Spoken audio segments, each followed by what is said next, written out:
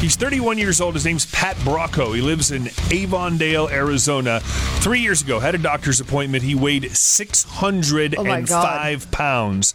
The doctor basically told him his life was in danger. So he's 28 years old. He's got a son. He decided to make a change. In fact, he lived about 1 mile from Walmart. So this was his decision. Every time he was hungry, he would walk to Walmart, buy food, walk home, cook it, and eat. That was it. Okay. I'm gonna walk to Walmart. I'm gonna cook the food. I'll get the exercise. You walk to Walmart 3 times a day, and you ended up walking 6 miles. It was amazing because I've never walked 6 miles in my life, and I was doing it every day. And he was inspired also to eat healthier food. All in all, he weighs 279 pounds now. Holy he lost cow. 326 pounds. It's absolutely an amazing transformation. I don't know if you can see them on Okay. here. Get up and look at them on here. Sorry, you're like covering. Sorry, just hold get on. up and move around. Well, I have to. I didn't want to trip on my cord.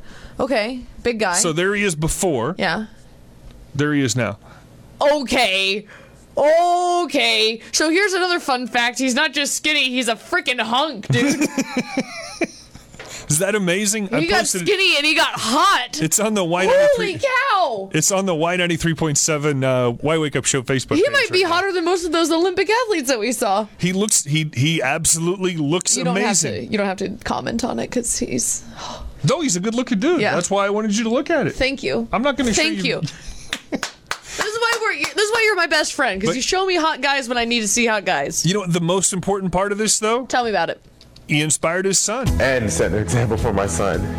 So he can come up and be possible Pat too. See, that's it. He went from, they used to call him Fatty Patty. Oh my God. And now he says he's possible Pat, because anything's possible. Oh my God.